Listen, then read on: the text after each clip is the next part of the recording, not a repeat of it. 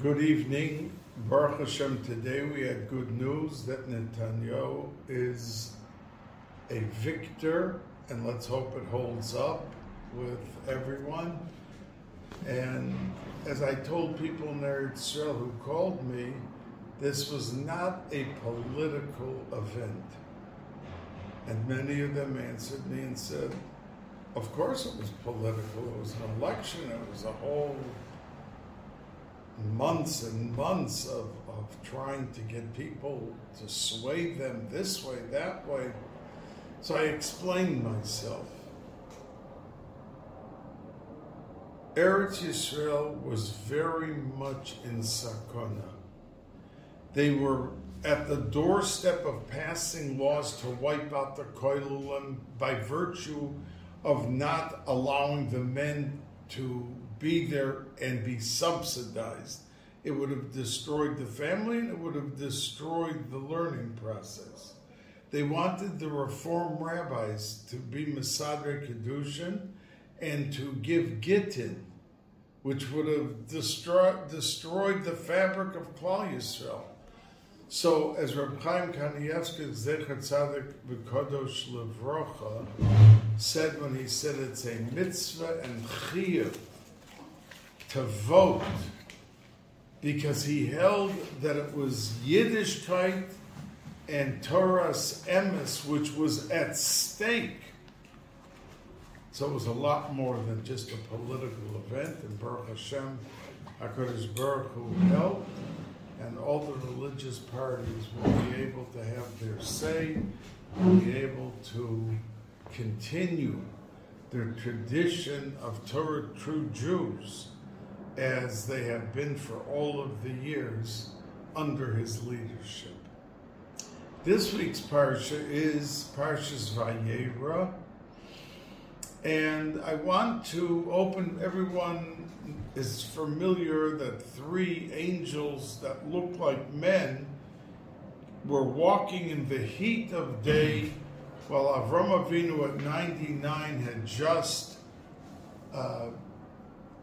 circumcised himself and was recuperating. And you could imagine in that situation, no air conditioning, and it was boiling hot. To seek and want so badly to have Orchim, as he saw them, jumped up and went. By Yoretz Ligrosam, he ran to meet them, that it was no easy task, but his thirst for the mitzvah and for the midah which personifies the essence of who he is, Avram Avinu, that prevailed, and that was the atmosphere with which he greeted them. Now, he gave them, as the pasuk delineates, he said, first of all, yukach no matmayim, take a little bit of water, ve'ekhof aslechem, and I will give you some bread. And Sari Menu took the finest flour and the best. And as Rashi says, Avram Avinu wanted to give them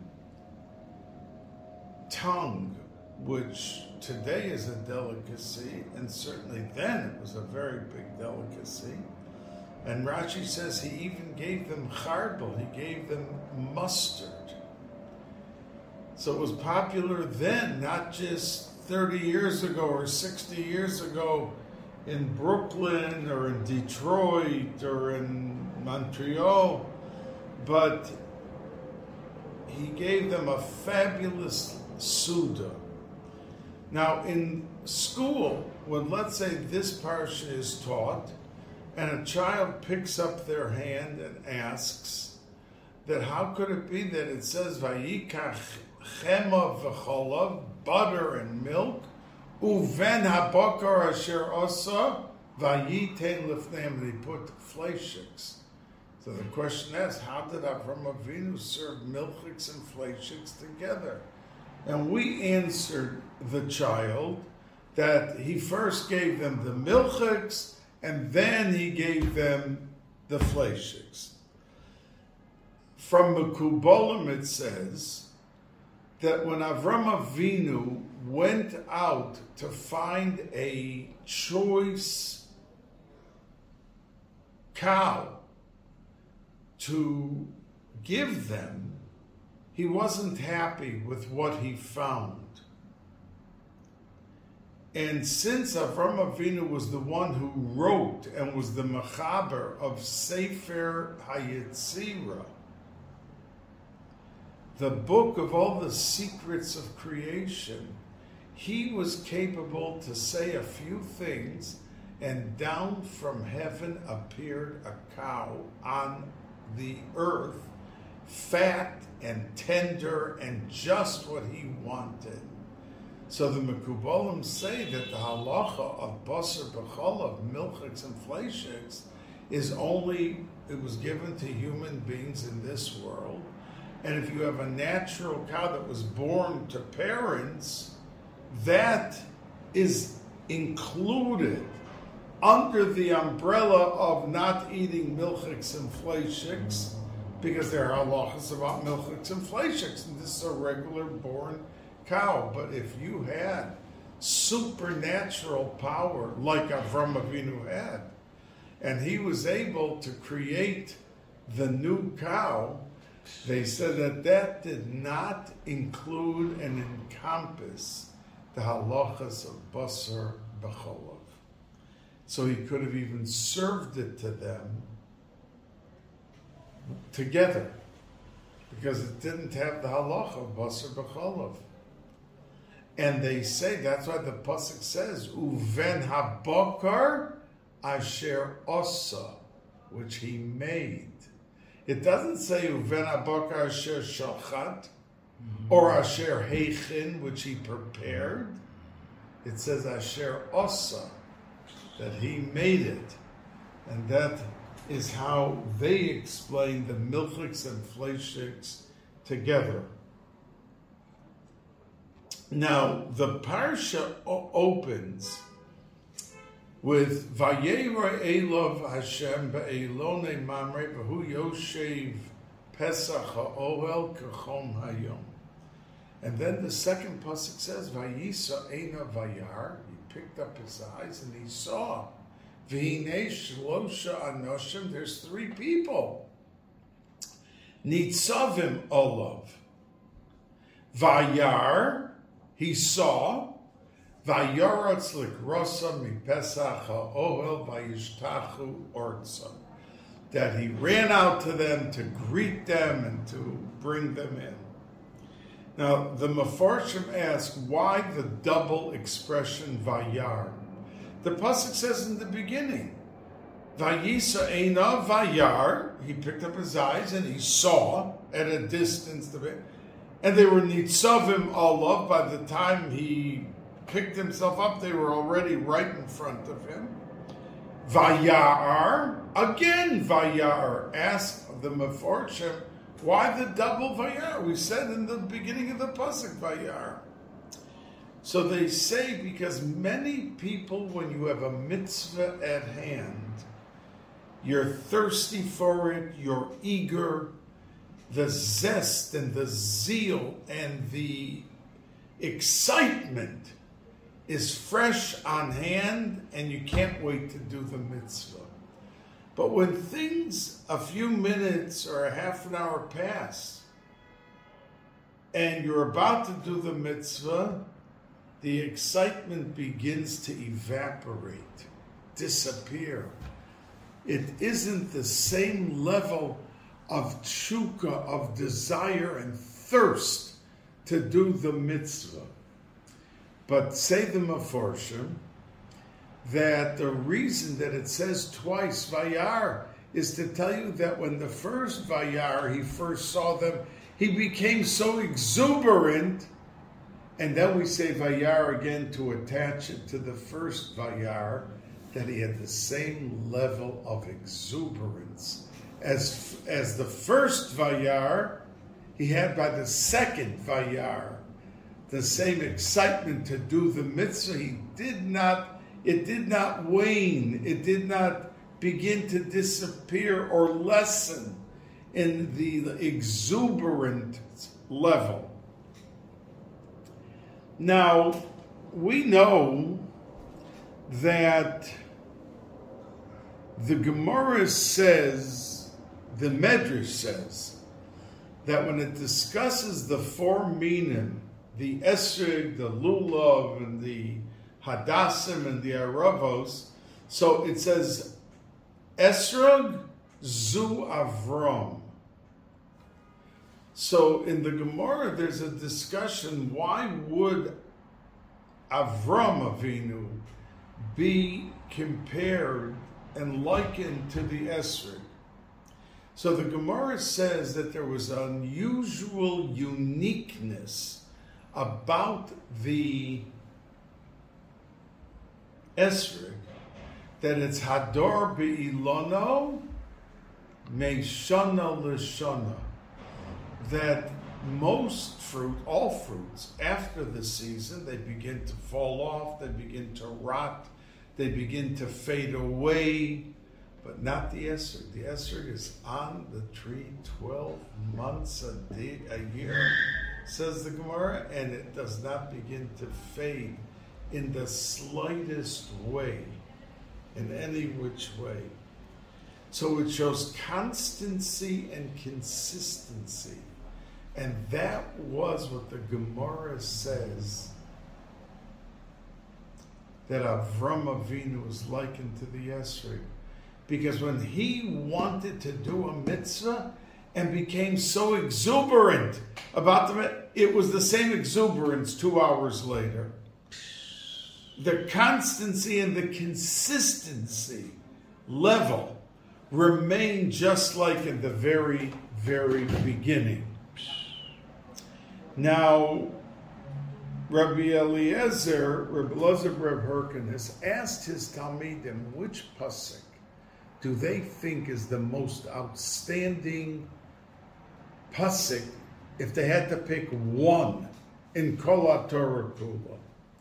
So the Gemara says that Ben Zoyma said, Shema Yisrael Hashem Elokeinu, Hashem Echad. And many of us, if we were asked that question, we would also say Shema. Shema is indeed a unique, rare, and remarkable, with tremendous distinction, a pasuk. People died by Shema Yisrael. I mean, these were their last words. And that's what Ben Zoma answered his Rebbe.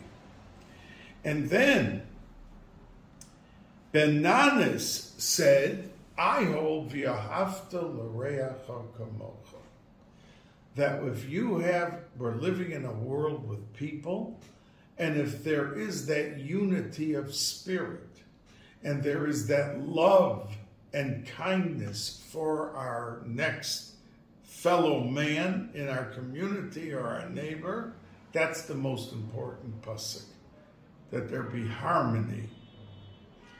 And then Reb Shimon ben Pazi came and said that he held that es hakeves echad ta'aseh v'boker. We know that 365 days a year, the weekdays, Yom Kippur, Shabbos, there was the special Tamid Shel Shachar. There was a Tamid brought every morning, and it was 365 days a year. And you brought one in the afternoon, which was Mincha. And the halacha was that if one was missing, let's say one day they couldn't find the exact carbon that was perfect to bring it as a Tamid Shel Shachar, you could still bring the Tamid Shel Beina Arbayim. And Rav Chaim Soloveitchik discusses this, that he said, but there is one exception, and that's if the first day that they had to bring it in the Mishkan, they didn't have two. For the first day, you didn't bring it. Because the beginnings have to be perfect. A person builds a house, and he gets married, he can't I am so tired, I'm so exhausted. If he doesn't, on the right foot, begin the atmosphere of the house with orchim, with learning, with tzedakah, cheerfulness, with simcha, with that, then it's not going to happen so easily because you already set the trend and it's off base. So Reb Shimon ben Pazi said that he liked the pasuk about Es HaKeves Echad Taseh B'Boker, and his Rebbe, when he got done hearing Shema Yisrael, V'yahavta l'reach kamocha, and Es HaKeves Echad Taseh B'Boker, Reb Elazar Reb Herkiner said, I like Reb Shimon ben Pazi's the best. So the Mefarshim are bewildered because they say Shema Yisrael was not better. If we went around 1,000 people and we asked each one of them, which pasuk in the Torah do you think is the most outstanding? I think many would choose Shema Yisrael. I think many would choose V'yahavta l'reach kamocha, but I don't think anybody would choose Es HaKeves Echad Taseh B'Boker, that you have to bring the korban in the morning and in the afternoon. It's a pasuk, it's a mitzvah, it's every day of the year. But to say that was the moat, and here Reb Elazar said to his Talmud, Reb Shimon ben Pazi, I agree with you. Your pasuk is that. So the Mefarshim say, what was so special about this? It was because it was constant and consistent. And that was Avram Avinu. That was Avram Avinu, the Esrig, that's Hador Be'ilon, Mishana L'Shana, 12 months a year. You can see a beautiful Esrig. It doesn't wither, it doesn't wane, it doesn't rot, it doesn't it's there the whole year. And that's the reason why Reb Elazar Reb Herkiner chose, because a Yid has to know that we are always in the trend of taking on good things. The problem is the 10th day or the 100th day. And we can't maintain that constancy, that consistency, that the person, I'm going to learn a Mishnah every day in memory of my father, my grandfather, whoever. After the 12th day, he started missing 2 days here, 4 days there. At the end of the year, he barely did a quarter of the year, the Mishnayos, because it was just fleeting by. When he took on the resolution to do it, he was fully with it. And he wants to do it. But he allowed the distractions in the name of, urgent, important, crisis, to sway him away. And he never, ever continued the consistency of beginning as he took it on and to maintain it every day of the year. That's the Vayera, and again Vayera with the same enthusiasm. Did not lessen one iota. Now, Avram Avinu said, Yukach no ma'at mayim. Here he was going, he gave a tongue. A tongue could feed 30 or 40 people. A tongue of a cow was gigantic. And here he got a separate tongue for each one of them. And then the meat he took from his that he had created. Or the Medrash says that when he came out to take a cow, the most choice cow ran away, and he ran after the cow till Chevron, from where he was, which would take a human being 5 days to get there, 10 days. And he always had kfitz sader, so he got there, and he took and carried the cow back, because that was the choice one. But that's not like the Moinim who I quoted, who said he made his own.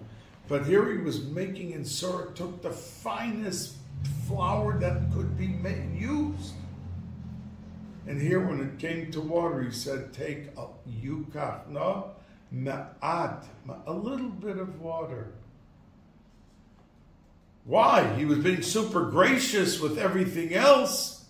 So why now to the water only a little? So the Mefarshim say that every single thing that Avram Avinu did in his life was transported, was instilled, etched into the essence of his children until Mashiach. And what did he want to do by saying, Yukach Namat Mayim? That many people, someone comes up and says, I just got to town. I haven't eaten for a day. Could I have breakfast or lunch in your house? And the person, I would really love to have you, but I don't have anything in the house. My house is half empty. And he answers him and says, I do have a little bit of tuna fish. I do have a little bit of egg salad. Oh, that would be wonderful. Avram Avinu wanted that when it comes to Achnasas Orchim, you don't have to have duck and a rib steak to have a guest come.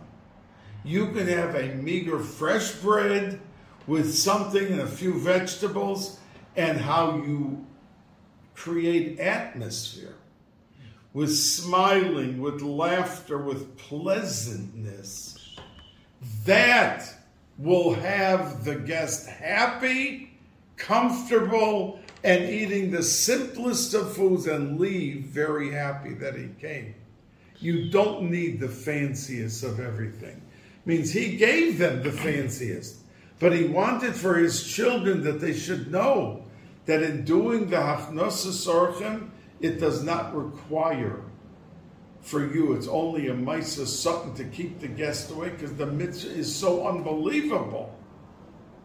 So therefore, to discourage the host, he's thinking, what are you going to do? Bring out herring from 3 days ago? Or some bread that's in a plastic bag that maybe is beginning to get hard? You bring the guest in, and you'll look in the cupboard, you'll see something's there, a can of sardines, a can of tuna. Something is there that may not be the fanciest, but you can still be Mekayim, the beautiful mitzvah of hospitality, in the grandest and most gracious way, without the most expensive and delicious items to put on the table. And that's why Avram Avinu said, Yukach no ma'at mayim. That for the rest of the foods, he was super above and beyond.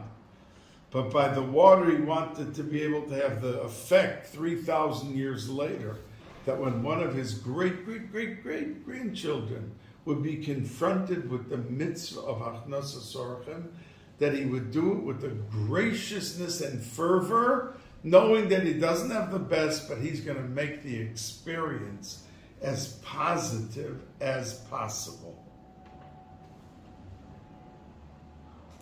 Now, we know that the story of Sodom and Amorah took place in our Sedra. Hashem decided that's it for the world. Noach is wonderful, but after even destroying the world, there were 5 cities that were terrible. Sodom, Amorah, Mitzar, there were 5 cities that were to be destroyed because they were behaving terribly. So Hashem said, Hamachasa ani me Avram. Am I going to hide from my beloved Ki Yadativ? I love my Avram. Am I not going to tell him what I'm about to do? So Hashem told him. So Avram answered and said, and what, you're going to destroy? And let's say there's 50 tzaddikim.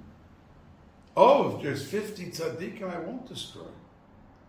I'll keep those tzaddikim alive.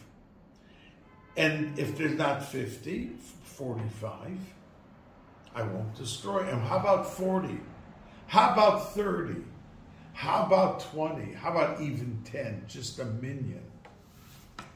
So Hashem said, even the minion, I will not destroy it. But there's no 10 there. And at the end, Hashem indeed destroyed. And Avram Avinu was not successful in even one person being saved. Well, I shouldn't say that, because one of the malachim that came was to save Lot. And Lot indeed was saved because of Avram. But it wasn't something because he was now asking, save someone. Lot would have been saved. As I said to you in a previous year, that the Medrash says, what happened to Lot? He was such a tzaddik gomer. And the Medrash says he was a tzaddik. But when he went with his uncle Avram to Mitzrayim, he began to join 42nd Street. And he came back. Avram was 90 days in Mitzrayim. And Lot came back ready for Sodom. Even though the pasuk says that he said that it's very fertile, the landscaping, the lush greenery and everything, and that's why I want to go there for my cattle will be good, but Rashi brings the Chazal. That's what he said. But in his mind, that was not the reason. He was going there because it had enough 42nd Street. And that's what he wanted. And he got it when he was there. So Avram didn't save anyone.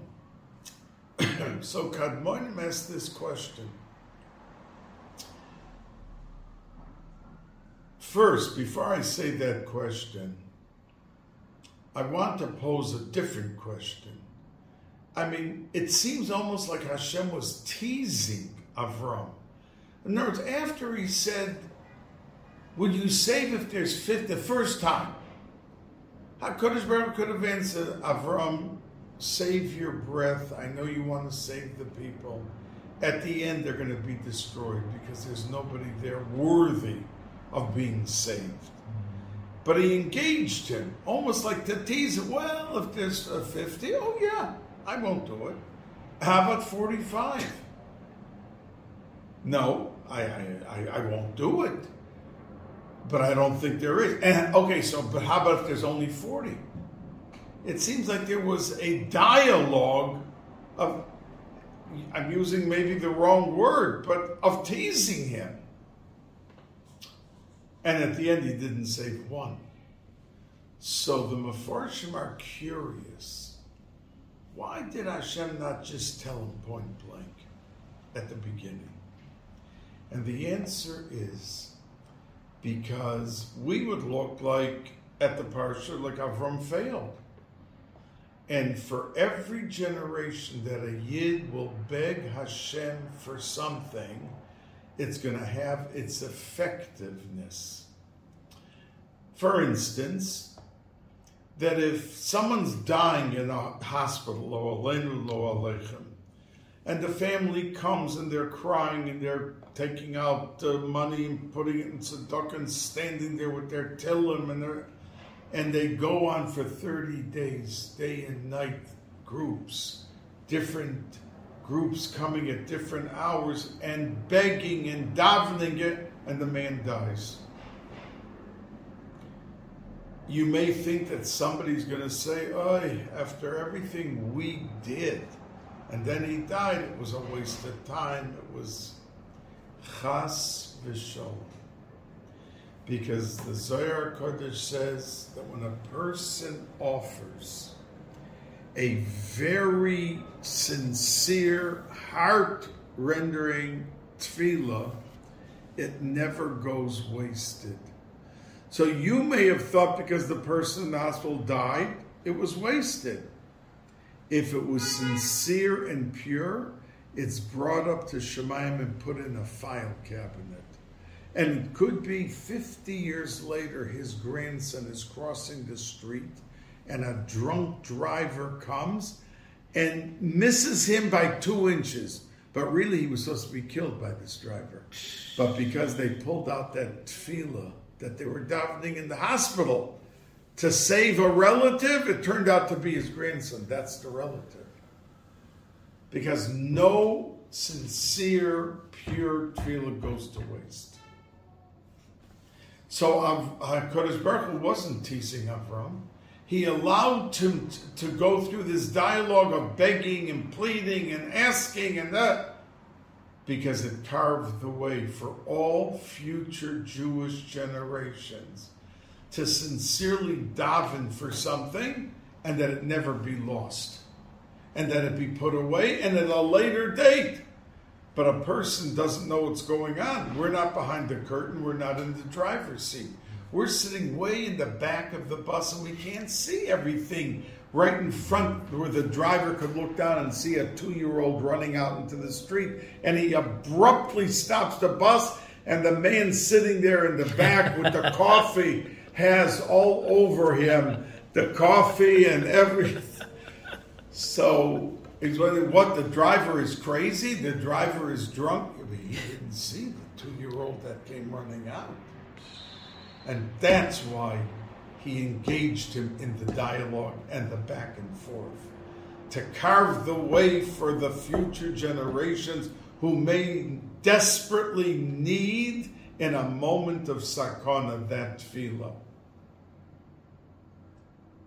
But I started to tell you before that after this story is over and the Malachim escorted Lot out, and they were supposed to be, when they turned around, it wasn't just Sodom, it was Amorah, it was all these 5 cities that were, and Lot took a look and said, Mitzar, you're destroying that too? I'm begging you, don't destroy it. And the Malachim said, oh, you don't want us to destroy it? Then we'll leave all the people alive? Okay, we're going to do it. Avram Avinu, who was begging for one person to be saved, was not saved. And Lot comes and points, I don't want to go there where you want me to go. I want to go there. And that's Mitzar. And Mitzar is going to be destroyed. Please don't do it. And they didn't. Why in the world did they acquiesce and agree and give in to Lot when Avram Avinu couldn't even get one? And they say an astonishing thing, Kadmona.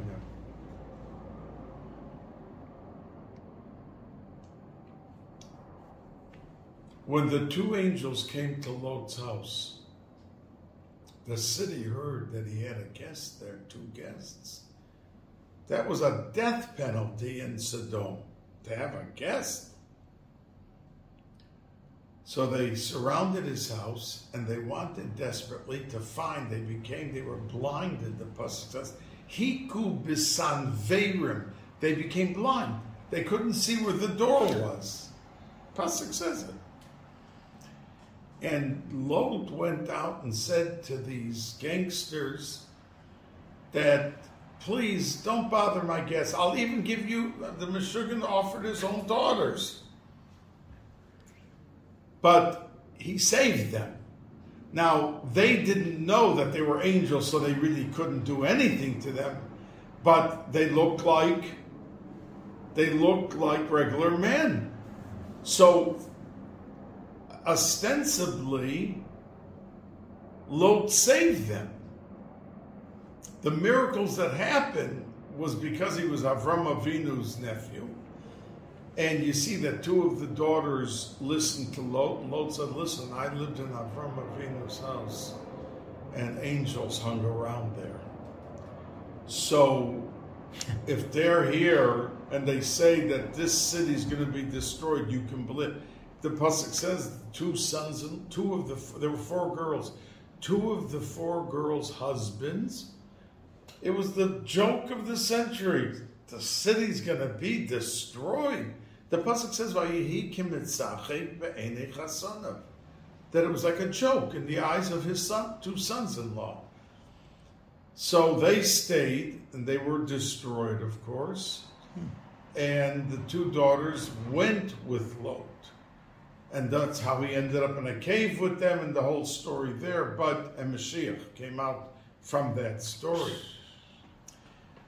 But Avram Avinu asked HaKadosh Baruch Hu. Lot asked to save the people. And who did he ask to save Mitzar? The two Malachim, not Hashem.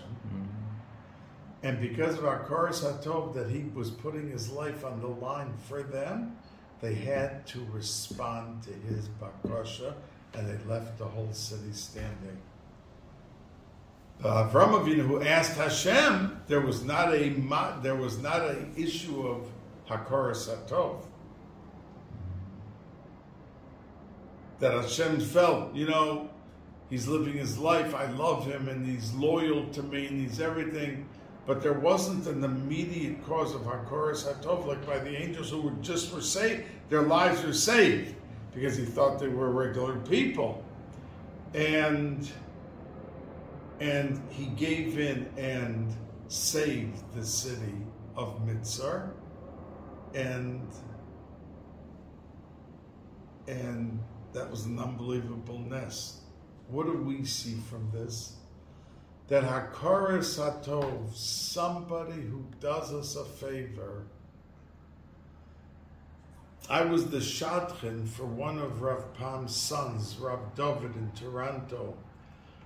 And his wife is Malki Friedman, and Rabbi Friedman, I'm a Detroiter, and one summer he asked me, maybe you have a suggestion for my daughter Malki. So I said, how about my chaver David Pam? And the shidduch came, and today, 50 years later, they have 15 children, B'li Ayanor, and 100 Eina Club and that. So Rav Pam, who was one of the two Machatonim, Zichron Rav David's father, every time he saw me, he said, we are so thankful for putting David and Malki together for the shidduch. So at one point, after 20 years of Rav Pam thanking me, I said, the Rosh Hashiva thanked me so many times. And I know the Rosh Hashiva appreciated and was happy, and he's happy now. He's answered me and said, we are so happy that I will thank you for the next 20 years. Hakaras Hatov. That we have to realize that when someone does something for us, and the mere fact we say thank you does not mean we are yoytze. That's the way a person should behave. You don't have to go crazy. But it shouldn't just end there. That means a year later, when they think about who they have to send a shalach manas to, and most people don't need the shalach manas, a box of candy and a bottle of wine, most people, it makes no difference in their life. But for somebody who owes Hakaras Hatov, and that's the only time that he can show his expression of gratitude, so how could he not? That's something he shouldn't take for granted. And say, well, I thanked them, and that's what I did, and I'd rather spend the money on shtus and videos and who knows what. And not by the once a year shalach manas. We have to be vigilant in our expressions of Hakaras Hatov, and we have to be dynamic in the format of sincerity when we express those thanks and the gratitude to the people that we owe it to. Now, one of the stories was that Avram Avinu went down to Mitzrayim, to Avimelech, and he told his wife, he told Sarah, listen, I realize the level now of the Sarah reflection in the water of your beauty. Please say you're my sister. Don't say you're my wife. Excuse me, because they have no Yiras Shamayim here. So, a wife? They'll kill me and they'll grab you, they'll take you. So say you're my sister. And indeed, the staff of Avimelech told him, there's a beautiful woman who just came into Mitzrayim, and they took her to his house, and he had said she said that she was a sister, and Hashem then gave him a dream that you come near that woman, you and everything in your country are going to die out. And the pasuk says that he woke up shaking. He called his staff. He told over what's going on. And at the end, they parted ways. He made him very rich, gave him a lot of cattle, a lot of tzon, a lot of everything. And they made a treaty between themselves, Avimelech and Avram. And that they will be peaceful and they will not hurt each other or whatever. Now, in the Lashon, Avimelech said that he promises Avram he will be faithful and loyal and keep the agreement. But when Avram spoke and answered and said, yes, indeed, I am committed, and so are my children, my grandchildren, my great-grandchildren, we will never, ever betray our trust. So the Mefarshim are curious, why did Avram Avinu give for so many generations a commitment, and Avimelech only gave for himself? And they answer and say that a person who creates atmosphere in his Yiddish shtup, in a Jewish home, there is a transmission of values that go down into the deepest inner sanctum of every neshama and heart of every child and every grandchild with whom he is near, has produced, has part of his family. And the role of how he behaves and how he acts and what he gives over, of how to run a house with Torah, Yiras Shamayim, and Chesed, when that goes into the children and grandchildren, they will respect the commitments of their father and grandfather. Because the value and the essence of their fabric, of what has created them and their attitude and their personality and their characteristics and everything about them, they get it from their past, from the grandparents, from the parents, that they were enveloped in an atmosphere that it was able to seep into their hearts and neshamas, and that they want to emulate and keep on. So Avram Avinu had no problem promising for his children and grandchildren also. He knew if they knew that it was dear to him, it would be. But Avimelech knew, I can't have any influence on my children. And Nebuch, you even see that in our communities, parents will pick up their hands and say, I tried, I did, but it doesn't seem to be holding on the way I would like it to. And that's because, parents can't blame themselves if a child goes off the derech. But in many cases, parents could have been more diligent and vigilant in how they woke up in the morning to run and look at the clock. 7 minutes to the Zman Krishma. I have to quickly wash and this and that and say Krishma. That's the lifelike example for the child, that the child should want to say when his father passes on and it's 50 years later, to run to look at the clock and also not miss a Krishma, which is a Dioraisa. And that goes for all of the other type of actions that children inherit, but it becomes part and parcel of the essence of their very fiber and being. of who they are and what they are. So Avram Avinu could commit to the children and say, it's Lanini Ulanechti, but Avimelech could not do that and bring that about in his atmosphere.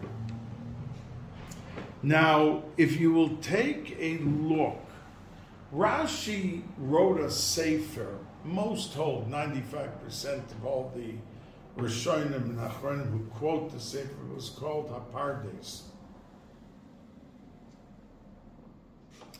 And Rashi in Hapardes asks a question. The three Malachim came, and one of them was to tell Sarah that she's going to a year later have a baby boy. And he said, look at the pasuk, Shov oshuv elecha, I am going to surely return to you. V'hine vein l'Sara ishtecha. And in the year, Sarah will have a baby. Asks Rashi, where do we ever find that this Malach came back? We don't find him anywhere in the pasuk. Now, if the Malach said, Shov oshuv elecha, that wasn't like somebody who says, yeah, I'll call you next week, and you never hear 10 years from the guy. This is a Malach who said, Shov oshuv elecha, I'm coming back. Says Rashi in Hapardes that he didn't come back that next year. He didn't say he's coming back in the next year. He said, I am coming back. And then he said, that was a comma after his statement, V'hine vein l'Sara yishtecha, that in a year from now she's going to give birth. But it didn't say he'd be there for the bris or he'd be there to say Mazel Tov. So we find that 38 years later, when Avram Avinu, Yitzchak was 37 by the Akedah, but this Malach was saying Shov oshuv elecha a year before Yitzchak was born, so it was 38 years. And it says that when he took the Macheles, Lishchot es beno, who stopped him? A Malach. A Malach came to him and said, don't do it. That he should live on. Says Rashi, that when that Malach came, when he said, I'm coming back, and then V'hine vein l'Sara ishtecha, I'm coming back, he stopped Avram from killing, and then V'hine vein l'Sara ishtecha, that he continued his life, Yitzchak Avinu. And it even says, and the Ravid discusses it, that Yitzchak, after the Akedah, went up to Shamayim and lived there for 2 years. He wasn't here in Olam Hazeh. The Ravid talks about it. And the proof is that Avram Avinu was 100 when he gave birth. When Yaakov gave birth, when Yitzchak gave birth to the twins. Because it says, Vayihi Yitzchak ben Arboim Shana Bekachto es Rivki, is 40. And the pasuk says, V'Yitzchak ben Shishim Shana Beledes Osam. He was 60. So if when he was born, Avram Avinu was 40, and then Yitzchak gave birth to his twins, Yaakov and Esav, when he was 60, Avram Avinu was 100 when they were born. 100.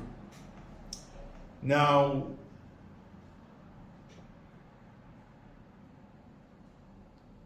Yitzchak,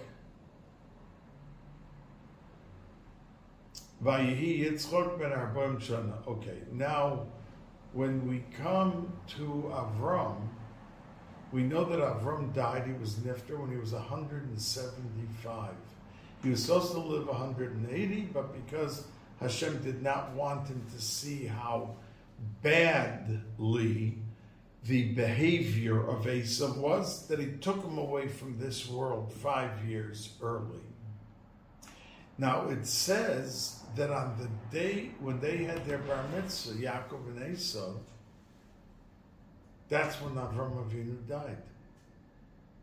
Now if Yitzchak was 60 and Avram was 100 when they were born, a bar mitzvah is 13 years later.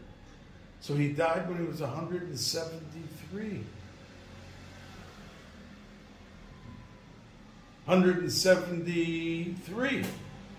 Because they were born, he was 100, and 13 years later he died when they were bar mitzvah. But we know that Avram Avinu was nifter at 175. Says the Ravid that Yitzchak went up to Shemaim and lived in Shemaim for 2 years, then came back down. He was really 62, but we don't count the years in heaven. So when he came down, he was really 42 when he took Rivka, and he was 62 when he gave birth. And Avram was 102. So he was really nifter at 175. That's the raya that the Ravid brings. And I want to conclude tonight's shir with the fact, if you take a look in the Chumash, you will see that on the words ayeh, there are dots. And there's many drushes about these dots. And Chazal say that you're supposed to read it both ways. Ayeh means the Malachim came in and they asked Avram, Ayeh Sarah Ishtecha, where is Sarah your wife? But if you read the word Ayeh with all the dots, it's read Ayo, where is he? So they say that the pasuk tells us that they asked Avram, where is Sarah? But they were really asking Avram where he was. Where are you up to in your life, Avram? Ayo, where are you? And the answer is, Ayeh Sarah Ishtecha, wherever your wife is.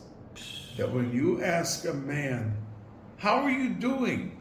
Did you give any shiurim? Did you have orchim? Did you give tzedakah? Did you go to minyanim? You want to know the answer? Ayo Avram, the husband Avram, you want to know where he is? Ayeh Sarah Ishtecha. It depends on where his wife is standing. Because if the wife is an Ezer, she's pushing him to the minyan. You're about to fall asleep. Did you go to Daven Ma'ariv yet? Oh no, I didn't. I better go or I'm going to miss the minyan. I'm falling asleep. So the wife is the backbone and the cementing factor of the ruchnius of the home. So when the Malachim asked, Ayeh Sarah Ishtecha, where is your wife? They preceded it with the way the nekudos are on that word Ayeh, Ayo. Where are you? Where is he? Where are you, Avram? And the answer is Ayeh Sarah Ishtecha. Wherever my wife Sarah is, that's where I am. Have a very good week. Bracha v'hatzlacha. And I want to conclude that this week is November 8th, is Kristallnacht. Kristallnacht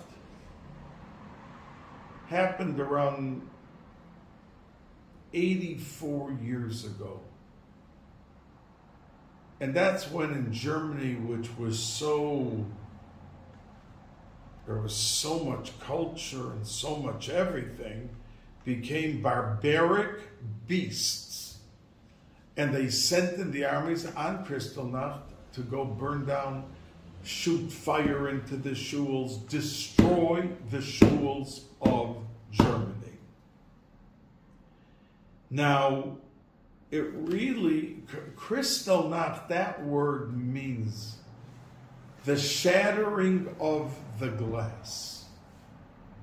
Kristallnacht, the shattering of the glass.